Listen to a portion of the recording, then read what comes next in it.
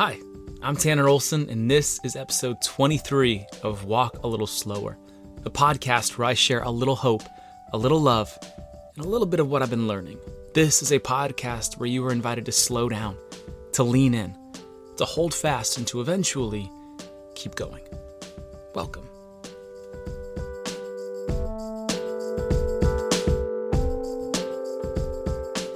Before we dive into the 23rd episode of Walk a Little Slower, I just want to say thank you for listening. Thanks for tuning in. Thank you for sharing this podcast with your friends.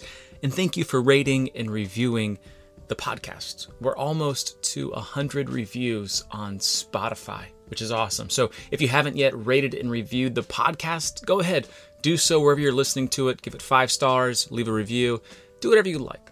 But just please be kind. Anyways, at the end of this episode, there's going to be a poem from Callie Mock. And if you're interested in submitting a poem, you can visit writtentospeak.com and check out the contact form on the podcast page. I'd love to feature your poetry at the end of one of the episodes. All right, with that, here is episode 23 of Walk a Little Slower.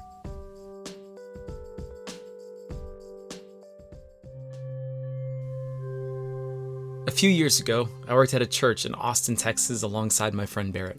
Barrett is a great pastor and a great friend. He's also the one who pushed me to take writing more seriously and to become a full-time writer and poet, so he's the one to blame for this podcast. Barrett loves Jesus, and he wants to remind you that grace is for you. He wants to walk alongside you through all that is heavy and hard and to be there to nudge you forward with kindness and encouragement. I know, because he's done that for me. Barrett's not concerned about becoming the next mega pastor or Christian influencer or even writing a book. Not that there's anything wrong with those things, but his focus is on the people around him. He cares for them. He isn't afraid to ask questions or to push back or to say, "Tell me more about that." And one morning over coffee, he shared with me 2 questions that he asks God again and again. God, what are you doing? And can I be part of it? When I take a moment to pause and look at my life, I realize something more is taking place than meets the eye. That reminds me of the last verse in Psalm 23 when David says, "Surely goodness and mercy shall follow me all the days of my life." Most days I forget that is true. Because it often feels like anxiety and uncertainty are following me with unwanted reminders, but maybe I need to listen carefully and hear the sweet sounds of goodness and mercy, because that's what's following me. I'm following you too.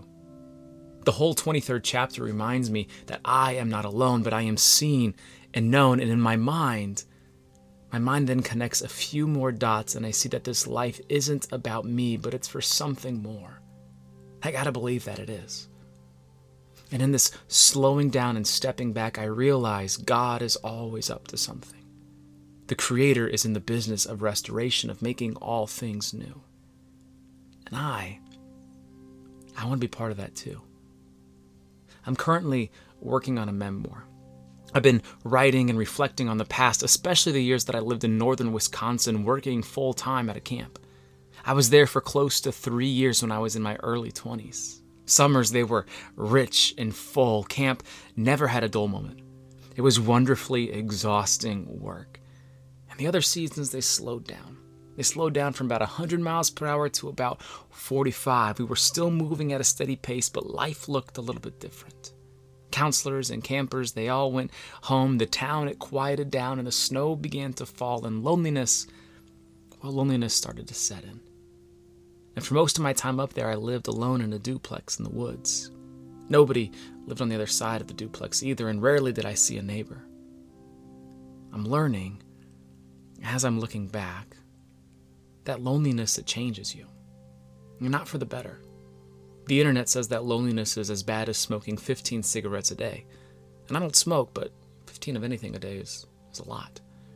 And I came to find out that loneliness will slowly kill you, but not before it changes you. Loneliness brought depression, and depression pulled me deeper into the couch. Life became heavy and hard, and all the things I never wanted it to become.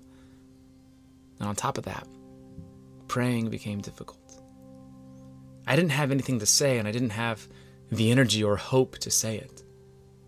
But I remember being on the couch and just wanting to talk with God. And when I had come close to reaching my breaking point, I pulled myself off the couch and began walking the trails of camp. There's something about being outside and away from screens and noise, and in some ways, away from myself. I wanted to pray, to speak out loud with God, but that first day, all I did was walk in silence, reminding myself the things I knew to be true, that God knows me and sees me and He hears me, that mercy and goodness are following me, that He can even hear the prayer flowing through the silence. Silence is a beautiful prayer, but it's not the only one. The next day and the next day and the next day, I went back into the woods. And slowly over time, I began speaking out loud, praying to God, listening, asking, and just being. And what a beautiful thing it is to just be with God. And through it all, something more was happening. Restoration was taking place. And looking back, I see how the prayers I was praying were summed up in those two questions. God, what are you up to? And can I be part of it? When I was a boy, I often found myself asking my mom and dad and brother, what are you doing? Annoyingly, but still, what are you doing? And oftentimes, it wasn't that I wanted to do what they were doing. I just wanted to join them. I just wanted to join them in what they were doing. I wanted to be with them. I wanted to be side by side. I wanted to be part of what they were doing. I wanted to make memories. And that's all. In some ways, the same is true with God. I just want to join Him. I want to join Him in what He is doing, because what He is doing is good. God is always weaving something good into the world, and sometimes you just need to get off the couch and go see. To slow down and look back to see goodness and mercy are following. And so as you walk a little slower, lean in and ask God what He is up to. And see how can you be part of it. But be ready. He might have something new for you.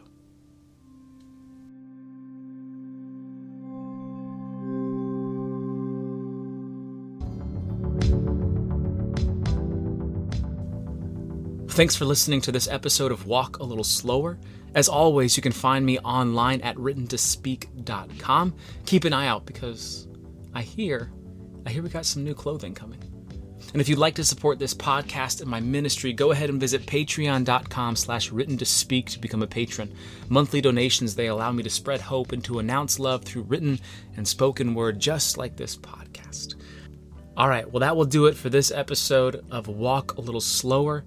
Here, to close us out, is a poem called The Axis by Callie Mock. Enjoy.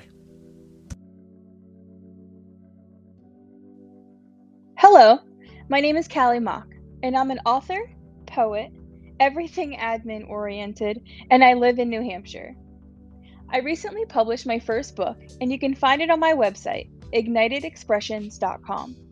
For more info on me and more writings than the book could handle, you can search Instagram for Ignited Expressions and/or Callie_Mock. The title of my poem is The Axis, and it goes like this.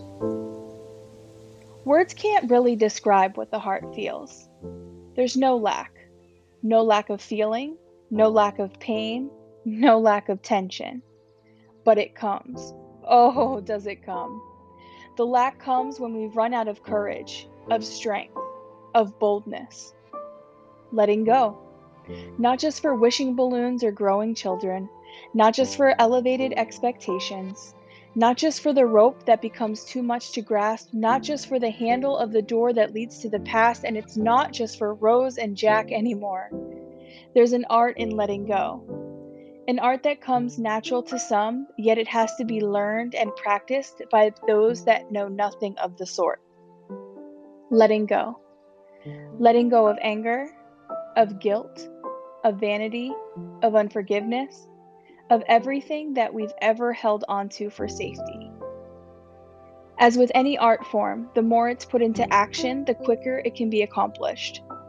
The shortcomings begin when the artist is out of practice, and not everything can be like riding a bike.